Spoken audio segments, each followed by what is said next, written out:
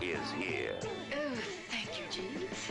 And she's running with a heavy crowd. Godfrey Cambridge. A marvelous girl. Eartha Kitt. A black goddess come to Earth. Yaphet Kotto. She's just all woman. You're my main man. Scatman Crothers. Fine sister here.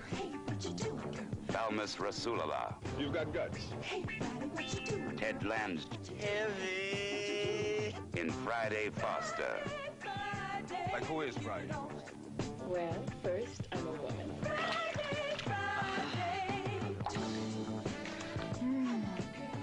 You get it under your skull, Friday, that your life is in danger and that somebody's trying to kill you? So you're out of the slammer. I thought I wouldn't see you until visiting hours. How was the bread and water? You got something for me, Colt? I might look into something for you in Washington, D.C. tomorrow. Well, all right. When do we go? You're not going anyplace. No way. It's open season on that Super Sister. And every stud and his brother is out to put her down. Or shake her up. But she don't dig their game. I'm delivering the milk. Fancy, there is nothing you have that I want. And I don't hustle for nobody. Hustle? You have lost your mind. My ladies don't think that their nigga has lost his mind. With them bad rags, each one's got her own personal health and welfare plan.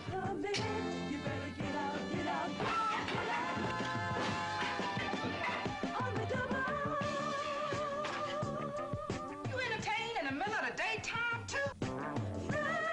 Friday, get it on.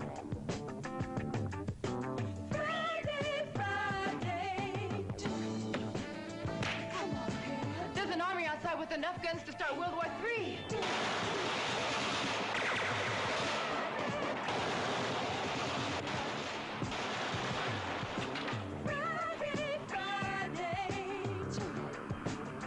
Come on, girl.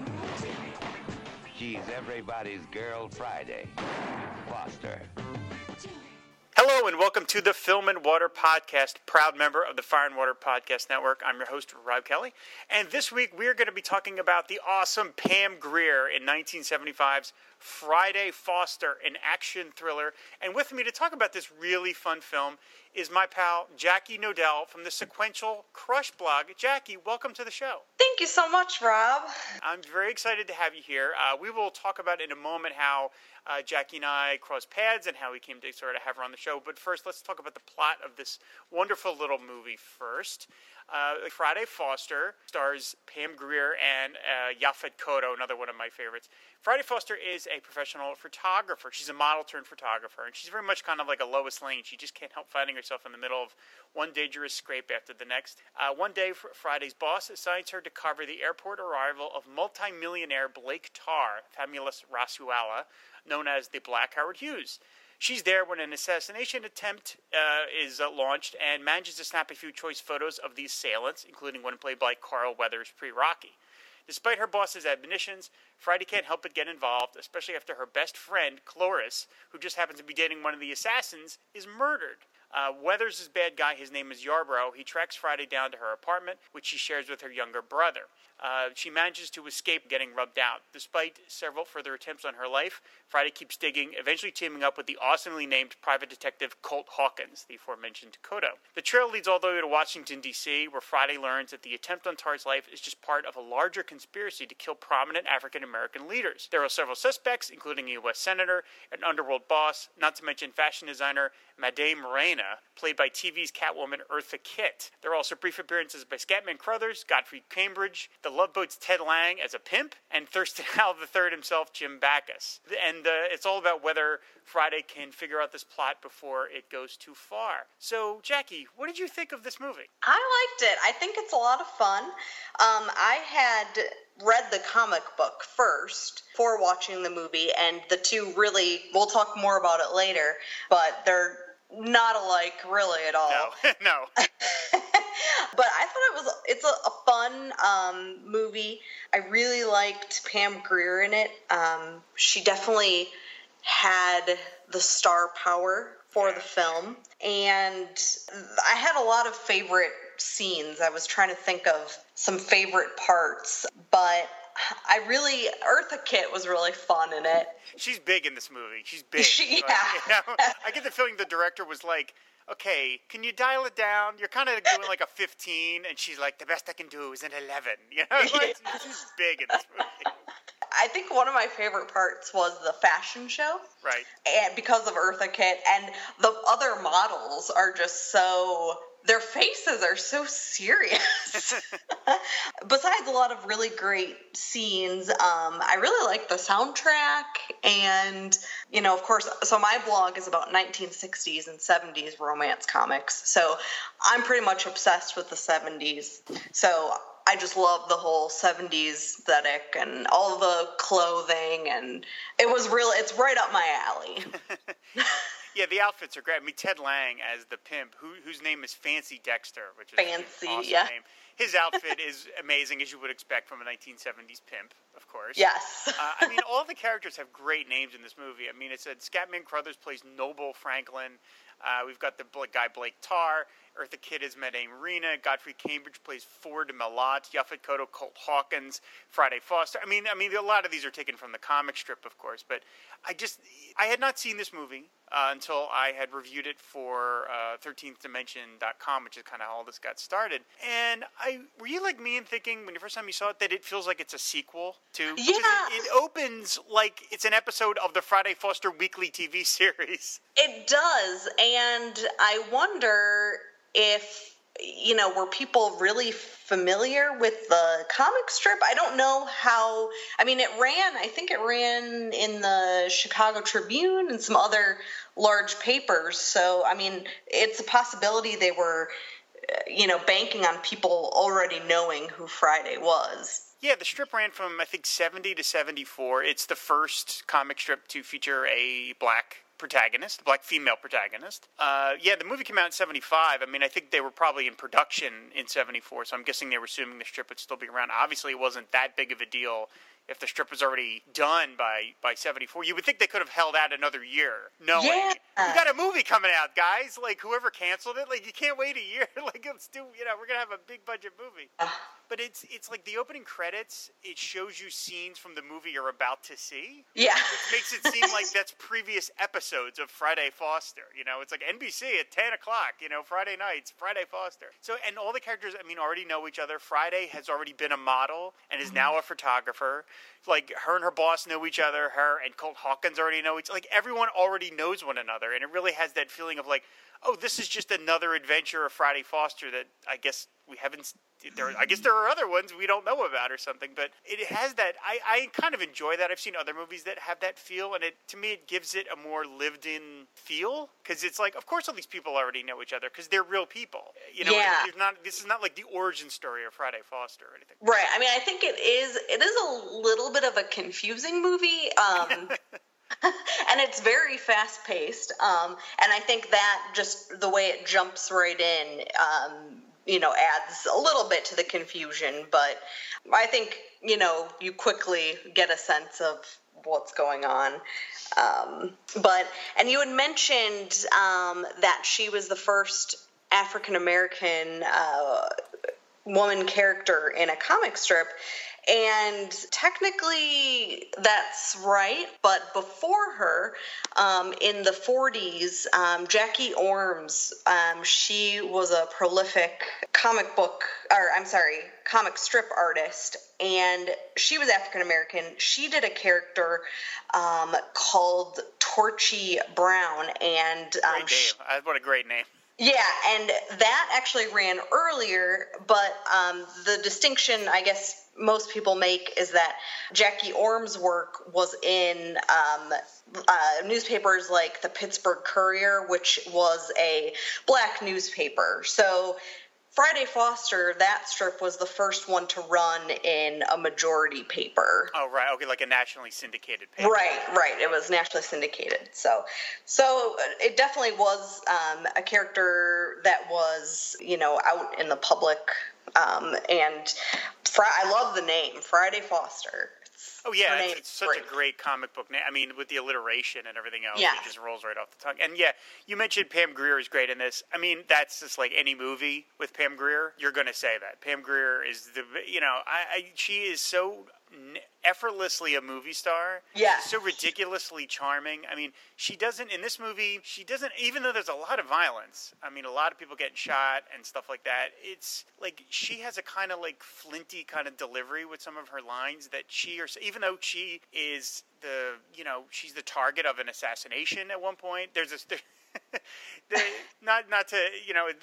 Pam Grier movies weren't always subtle. She gets attacked by Carl Weathers while she's in the shower, so we have to have her topless, of course, because she gets scared at some points, but she seems kind of at times like this is all sort of fun. And I think that's just because Pam Grier seems so a powerful figure in movies that I would be hard for her to play somebody sort of timorous. I mean, she just seems confident in whatever it is that she's doing. Yeah, I mean, her character was just so brave, and yet she was sweet and, strong. I honestly just wish, I don't know if you got the sense that, like, she wasn't even in it enough. Like, I wanted her to have more dialogue and see more of her, pun intended there, because we did see a lot of her. But as far as more dialogue and for being a photographer, she lost her camera pretty early on when it falls down an elevator shaft, which I wish that she had some sort of backup camera, because she was really endearing when she was photographing people and scenes. So I wish that she had been given a replacement camera. That's interesting. I didn't even think about that, but you're right. Yeah, for somebody who's a photographer, she does lots of other stuff. I mean, she steals a hearse at one point, which is cool. Yeah, she stole a hearse, and didn't she steal a milk truck as well? Yeah. Yeah, I agree that she kind of isn't in it enough. I mean, once Yaphet Kotto kind of becomes a big part of the movie, he almost takes over. And it becomes like the Friday Foster / Colt Hawkins movie. And I mean, I'm not going to complain. I love Yaphet Kotto. I think he's a great presence in movies. But yeah, I mean, she is, she's the main character, and you want to see her. And they do have some other stuff with her. Like she has a little brother who she's trying to keep out of trouble, because they talk about that they're orphans, basically. Although Pam Grier seems a little old to be still considered an orphan, I guess. But she takes care of the brother. The brother, Cleve was his name, I think. And their relationship, I liked that. I would have liked to see more of that as well. Yeah, she's trying to keep him out of trouble, because there's the whole bit about that he could get sucked into in the bad world of drugs, and I mean, they hint at the Ted Lang character is the pimp, and he's maybe a little bit of a seductive guy because he's showing that he's kind of a bad element. At the same time, Ted Lang's character seems so he doesn't seem menacing. I mean, he's a pimp. But he's Ted Lang from The Love Boat. I mean, he's Isaac from The Love Boat, for Pete's sakes. He's just not that scary, really. So I don't think you ever feared that much for the younger brother, but they do kind of hint at that it's like, she's a professional. She's out there with a job, she's trying to build a life. She's got a nice apartment. It was very nice. It's a swinging 70s pad, and she's trying to keep him out of trouble. There's a whole angle here about that there is a subsection of the African American community that will turn on itself for a buck. And I thought that was a really interesting angle, and it's something that I really hadn't, really seen in too many movies. And that's like the whole thing that drives the plot, is that there is a guy who we find out later on, he is willing to take out who he has to take out because he wants to be wealthy and have a lot of power within the world that he lives in. Which is, I thought that's like a really big theme for what could have just been sort of like a little thriller potboiler kind of. Yeah, I think there's definitely some themes that are they're not right on the surface, but if you kind of dig a little deeper, they're there. There's also going along with, the 70s and sort of, coming out of the era of like free love and everything. Friday, she's obviously very sexy, and no one, bats an eye that she's, having sex with multiple guys in the movie, and it just, nobody judges her for it, and she's just her sexuality is just a part of her, But there's also some romance, which I liked, all the little romance parts. And there was also her friendship with Cloris Boston, I think her name was. Another great name. Yeah. Cloris is a model, and she is killed. She's stabbed in the back, literally. And I liked that they hinted at that friendship between women, which I feel like the one-shot comic book, that's kind of a theme in that one story in the comic book. Mm-hmm. So there were some interesting little bits of sort of feminism, like they're at a gay bar, and he had a great name too. What was the... Oh, Godfrey Cambridge's character. That's Ford Malott. Ford Malott, yeah. He says, why don't you just go and have some babies? And, she is not having it. So, I really liked those bits. Yeah, it's funny. I wanted to mention that, and I'm glad you got to it about the whole thing that Friday Foster beds down several guys in the movie. First of all, every guy is trying to have sex with her because it's Pam Grier. First of all, I mean, right. They have 2 eyes and a pulse, so they're looking at Pam Grier. But yeah, this is a very sex-positive movie. I mean, yeah. she beds these guys down, some of them clearly to kind of get information out of them, others because she just wants to have sex with them.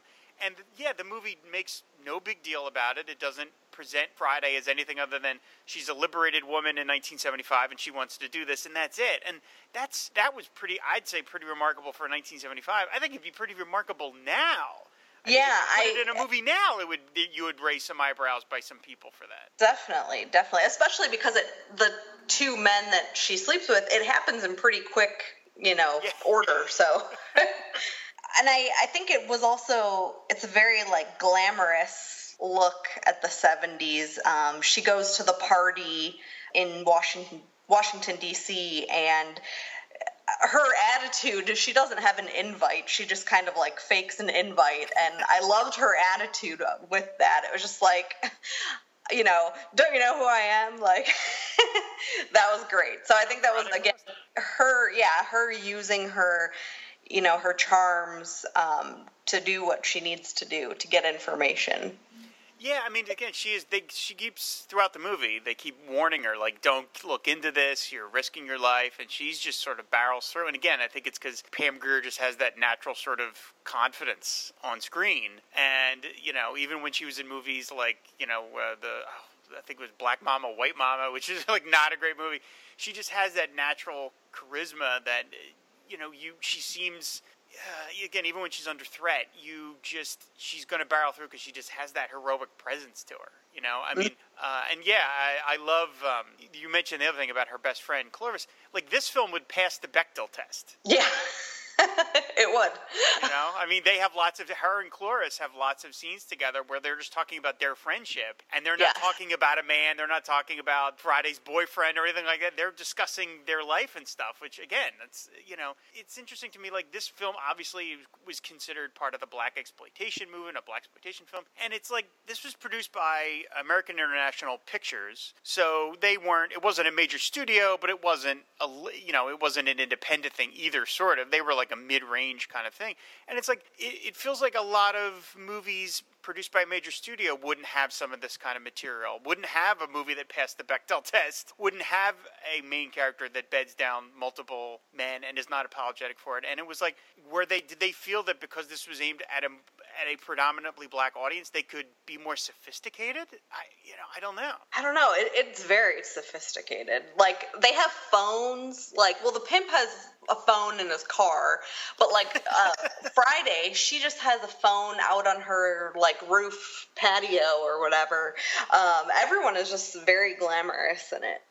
What do you think about Friday's outfits in this movie? As someone who focuses on that stuff, she does look great in this movie. Oh, she looks great. I of course love the outfits. I think my favorite was the one she wore to Cloris's funeral. It was a green polyester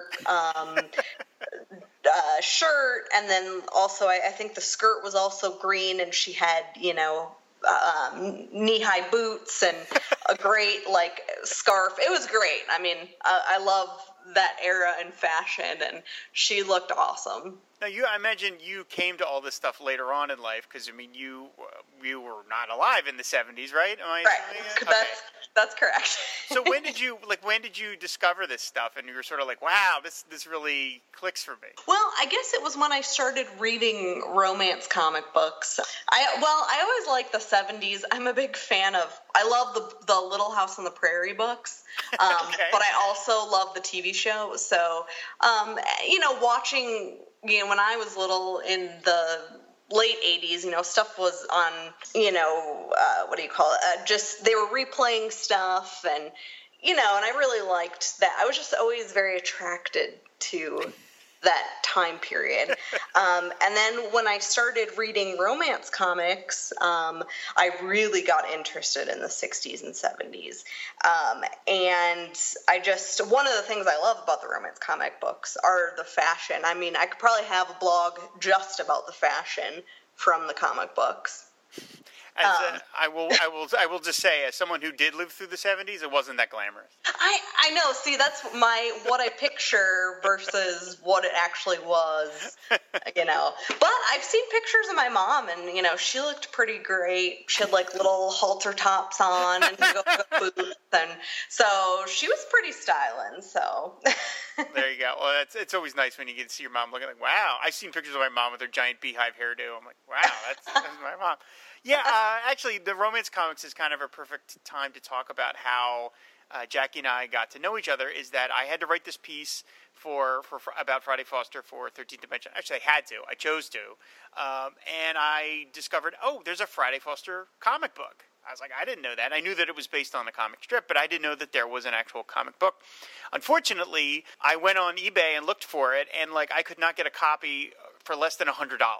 And I'm like, I'm not dropping $100 to write a column on Friday Foster. So I went on Google and I did an image search, and there was exactly one blog that had images, nice big images of the Friday Foster comic, and it was Jackie's blog, Sequential Crush. And I'm looking at it, and I'm going, this is great. And then I thought, well, she's the only person. Maybe she scanned the whole comic. So I reached out to Jackie, and she was very kind and said, oh, yeah, sure, you can have the images. Do you need other ones?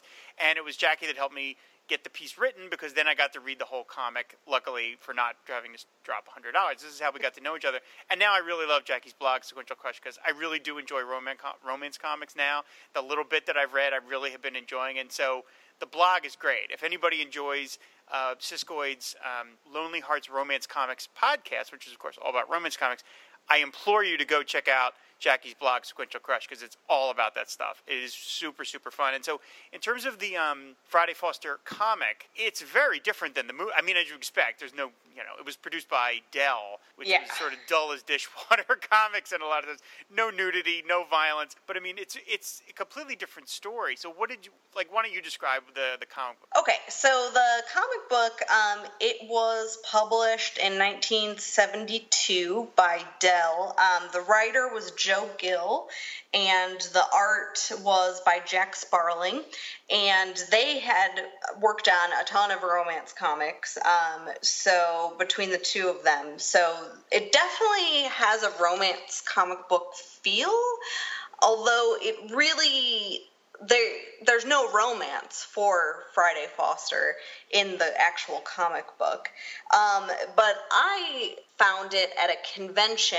I was at a comic book convention just looking for romance comics, like I usually do, and I must have looked. I don't know if it was. I can't remember if it was mixed in with romances or if I was just looking through a box of Dells or where it was. But I found it, and I was just like. The cover, I was just like, whoa, what is this? It looks like a romance comic, and so I bought it, and it definitely was not $100. So it was probably a couple bucks, which, usually if you go to conventions, you can get some deals like that. But so when I read it, I definitely saw pieces of it that were similar to romance comics, especially because Friday had been a fashion model, and lots of romance comic characters are fashion models. But the story is about Friday being assigned to track, to accompany this princess who has just married into, I think the country, they called it teriyaki. So she's a princess. Her name is Jenny, and it's basically it's basically a whole comic book about getting away from the paparazzi and trying to keep the princess out of the eye of the press, and the friendship that forms between the princess and Friday. And Friday sort of is like realizes that deep down, you know, they're not that different. They don't really mention, you know, race or anything, but more because, you know, Friday's just, you know, a photographer and the princess is a princess. So, and also the little brother is in it. And he's a little different than in the movie, but he's in it, and her boss, or she's a assistant to a photographer named Sean North, and they have this boss who, her name escapes me right now, but she sends them on this journey to track the princess while she escapes from the paparazzi. So, and the comic book, it's good fun. But it's definitely not quite a romance comic. Right. I mean, it's funny. You kind of think like publishing a comic book in 1972 that does not feature romance as the main plot, like that by itself is like a feminist act. Yeah, I mean, it's definitely by having that. Yeah, it's definitely like an adventure, sort of crime story. Right, and just not to be reductive, but since you brought up the fashions, there's a full-page shot of Friday walking with the princess, and she is in one of the most amazing outfits I've ever seen. It's a long green coat with a yellow, like, full-body outfit, a red belt, and green boots. I mean, oh my God, she looks like a superhero, even though this is not a superhero comic. She looks I mean, I have to figure that was part of the shtick, is that, like, she is a fashion plate, because in virtually every scene, she's in a different outfit. I mean, she just looks so cool. Yeah, and I really wonder why they only, you know, did the one. It's really too bad. I don't know what their intentions were to do more, but I really wish that they had done more, or that it makes some sort of comeback. And maybe, you know, since we're talking about it and you've blogged about it and I've blogged about it, you know, I can totally see Friday Foster as like a Netflix original show. Oh, hell yeah. Like, how amazing would that be? Beyonce is Friday Foster. Yeah, I mean, somebody would make a great Friday Foster, and it would be a lot of fun because of the fashion, and just, she's such a great character. And she's such a, you know, it's not like the other blaxploitation films like, you know, Shaft. Nobody really knows, you know, I don't know a lot of people, if you just walked out on the street and said, you know, who is Friday Foster, that they would know. Right. Although, you know, in my research, I did find that in 2009, the Tonner Group, or the Tonner company that makes those fashion dolls, they made a Friday Foster doll as part of their line. Yeah, and she comes in all different outfits. Oh my gosh. Yeah. Okay, well, I missed that, so yeah. I'm gonna and so it's like, yeah, that was 2009. So, you know, it was like, it wasn't that long. Yeah, she's in a disco outfit. She's got a sequined mini skirt outfit. There's another one with like, she's got like some patchwork jeans. There's another one. There's a bathing suit one. It's a whole big thing. So obviously somebody cared enough about Friday Foster to keep it going. Yeah. So yeah, it would be really fun to see this come back. I like the idea of a Netflix series. That's a really neat idea. Yeah, or even someone had said when I did my blog post in the comments that they wish that, you know, there was a collection of the comic strips. You know, it ran for 4 years, so, and there was tons of, the art is really nice, and there was a couple different people that ghosted for it that are pretty prominent names in comic books. And Gray Morrow is one of them, yeah. Yeah, and I read somewhere that I think like Craig Flessel and Howard Chaykin also were ghosted some of the art on it. So wow. Yeah, so it'd be really cool to see even the comic strips collected. Yeah, IDW has been doing those big collected books of all those classic newspaper strips. That would be interesting. That would be really interesting. Yeah, yeah. It's a fun strip. It was the comic book I thought was okay, but like you, yeah, I wish they had maybe done some more. I get the feeling, and this is just total off the top of my head as to like why there wasn't a second one. It reminds me a little bit of a couple years later, DC Comics released a one-off of Dick Tracy, which they never had the rights to before. And then I did some research, and basically what I found out was DC came across the rights to a Dick Tracy comic for like peanuts. And so they were like, well, let's give it a shot. And they bought it for nothing, put it out, and it didn't sell. And they're like, all right, we're not going to do that again. But it was really like, we're getting this so cheap, we can't lose money. And I almost wonder if that's what happened with Friday Foster. That it was like, they were like, the newspaper syndicate was like, anybody want to make a comic of this? And Dell was like, yeah, sure, let's give it a shot. And maybe it just didn't, because romance comics in 72 were pretty much on their, fair to say they're on their way out, right? Or were they mostly dead at that point? They were pretty much on the way out, for sure. Yeah, it would have been sort of at the tail end of that, and it's too bad, but I'm glad they made the one. Yeah.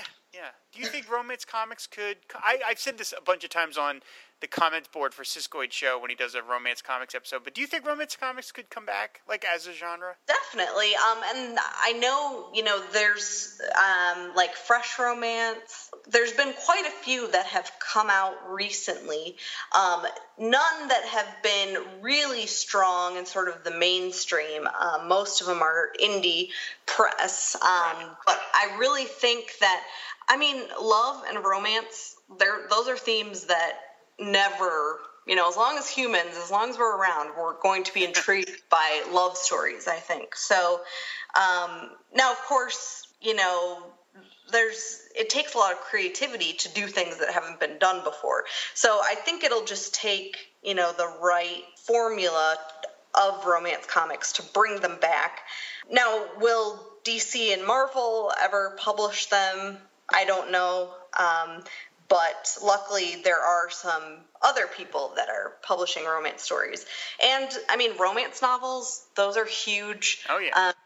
And I think the key for comic books will just be finding the right audience and the right mixture and, the right artists. But I think it's definitely starting to slowly come back. That would be great, because as I said, it's when I've done a little bit of research or found some romance comics, and I have a couple that I bought, and it's like they really are. They were the biggest genre for a long time, and now they're completely extinct. Like in terms of DC and Marvel, I should be specific. In sort of the mainstream, they just went completely extinct, like the dinosaurs, and they just disappeared. And it's, every other genre has come back. Westerns, war, horror, all those have come back to one, extent or the other. But, DC and Marvel published thousands of romance comics from, like, the 40s through the 70s, and then, boom, that was it. It was just, and they never, and also, like, I've also looked at, like, print ads at the time, and it was like, DC never even advertised their romance comics in their superhero comics. There was no crossover. Once in a while, you would see in the romance comics an ad for a Wonder Woman comic. Mm-hmm. Or Lois Lane or Supergirl, yeah. Yeah, but it was almost like they were two separate companies that just did, it was like, yeah, we're DC Comics. Oh, yeah, I guess we also do, we do romance too, but we don't talk about that. Like, they didn't mention them at all. They used to do these ads for, like, their entire line. They're like, we're now publishing weird mystery. And you're like, you guys do romance, but they would never mention. I find that stuff fascinating. Yeah, it's too bad they went out, but I guess that's what makes studying them very special. And it's totally. I guess I can say romance comics have changed my life. But I've been doing the blog now since 2009, so it's been a while. And I definitely would like to see more. I think more modern romance comics would be great. This is a perfect time to talk about your book, because I did want to mention this. So why don't you tell people about the book that you're working on? Okay, so I am working on a book. It's called How to Go Steady, and it is about the advice that was in the romance comics. And I recently did a Kickstarter, and unfortunately, it was not successful. Oh, boo. I know, but I'm really proud of what we did, and things are not over.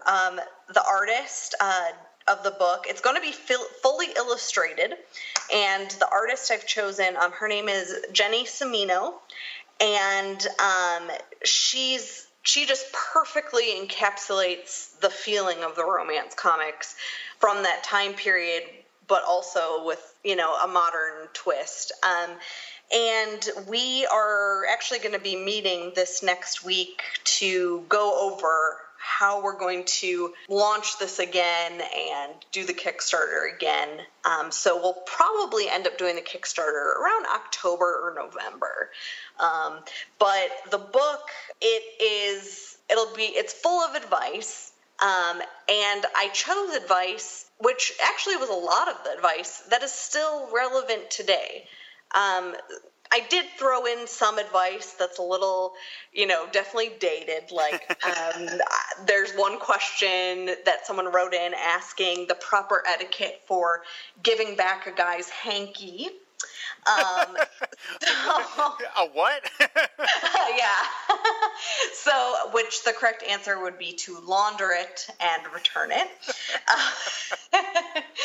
And a few other just fun things that are totally dated, but the majority of it is totally applicable to anyone who's dating at any age. Anyone who just needs to know good, solid advice for dealing with love. So I am really excited to launch it again. It's fully written, and the money that we do raise when we do the Kickstarter again will go towards paying the artist and getting all the illustrations and design completed. Very cool. It sounds like a terrific book, and like I said, anyone that listens and enjoys Siskoid's Lonely Hearts Romance Comics podcast should check this out. And I will be promoting it when it comes come time again, and we will have a link to Jackie's blog in the show notes, the Sequential Crush blog. Yeah, so. And you'll probably notice that I haven't updated as much as, very recently, because I have been working on the book. But I'm also going to be relaunching Sequential Crush in the next couple months. I'm working on that currently. It's still on an old blog site, so I'm going to be working on totally revamping it and doing some different things with it. So keep an eye out for that as well. Very cool, very cool. So we're going to wind this back as we finish up here back to Friday Foster. Would you recommend this movie? Would you to the average person, or do you think it would have to be someone that enjoys like Pam Grier or enjoys this kind of thing? Or what would you think about recommending this movie to people? Yeah, I think if you like the time period, and it's definitely an action movie. There's tons of car chases and that sort of thing. Alfred Kodo and Carl Weathers have a great fight on the roof of a building, which is awesome. Yeah. Two Arnold Schwarzenegger co-stars beating the crap out of each other. Yeah, there's just some great action scenes. So I think if you like anything like that, or like Pam Grier or any of the characters, you should definitely watch it. I think it's only an hour and a half. It's a great, just fun movie to watch, and I really enjoy it. And I think anyone who likes, my blog would probably enjoy it. Yeah, I'm such a huge fan of Pam Grier. I just think she's just such a great movie star. Jackie Brown is one of my all-time favorite movies, total top 20 films of all time. So I just love seeing her like this. I just enjoy seeing her front and center, being such an ass kicker kind of thing. It's just like a alternate universe Lois Lane movie. Yeah, which would have been super cool to do a Lois Lane Sand Superman movie. That would have been really cool. And that's what this kind of feels like. So yeah, I would really recommend it. And as you said, it's only 90 minutes. It goes down really quickly. It really is, in terms of the world of black movie actors of the 70s.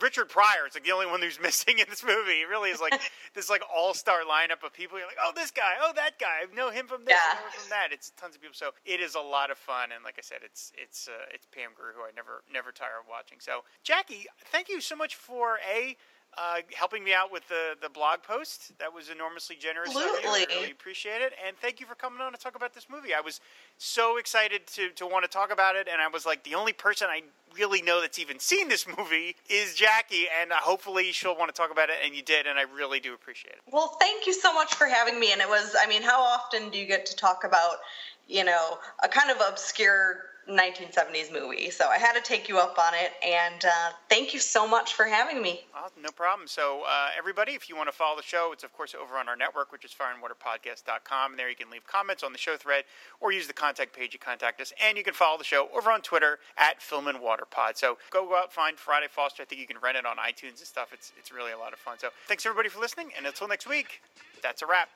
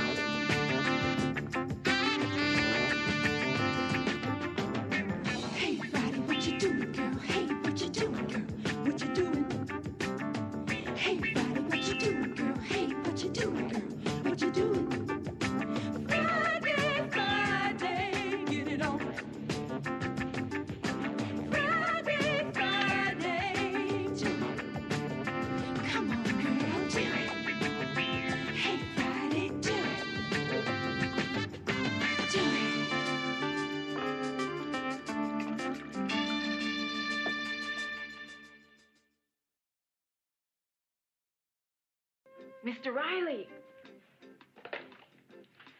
Happy New Year, boss. If it's Sean you're looking for, I don't want Sean. At this point, I want you. Oh, boss, I didn't know you cared.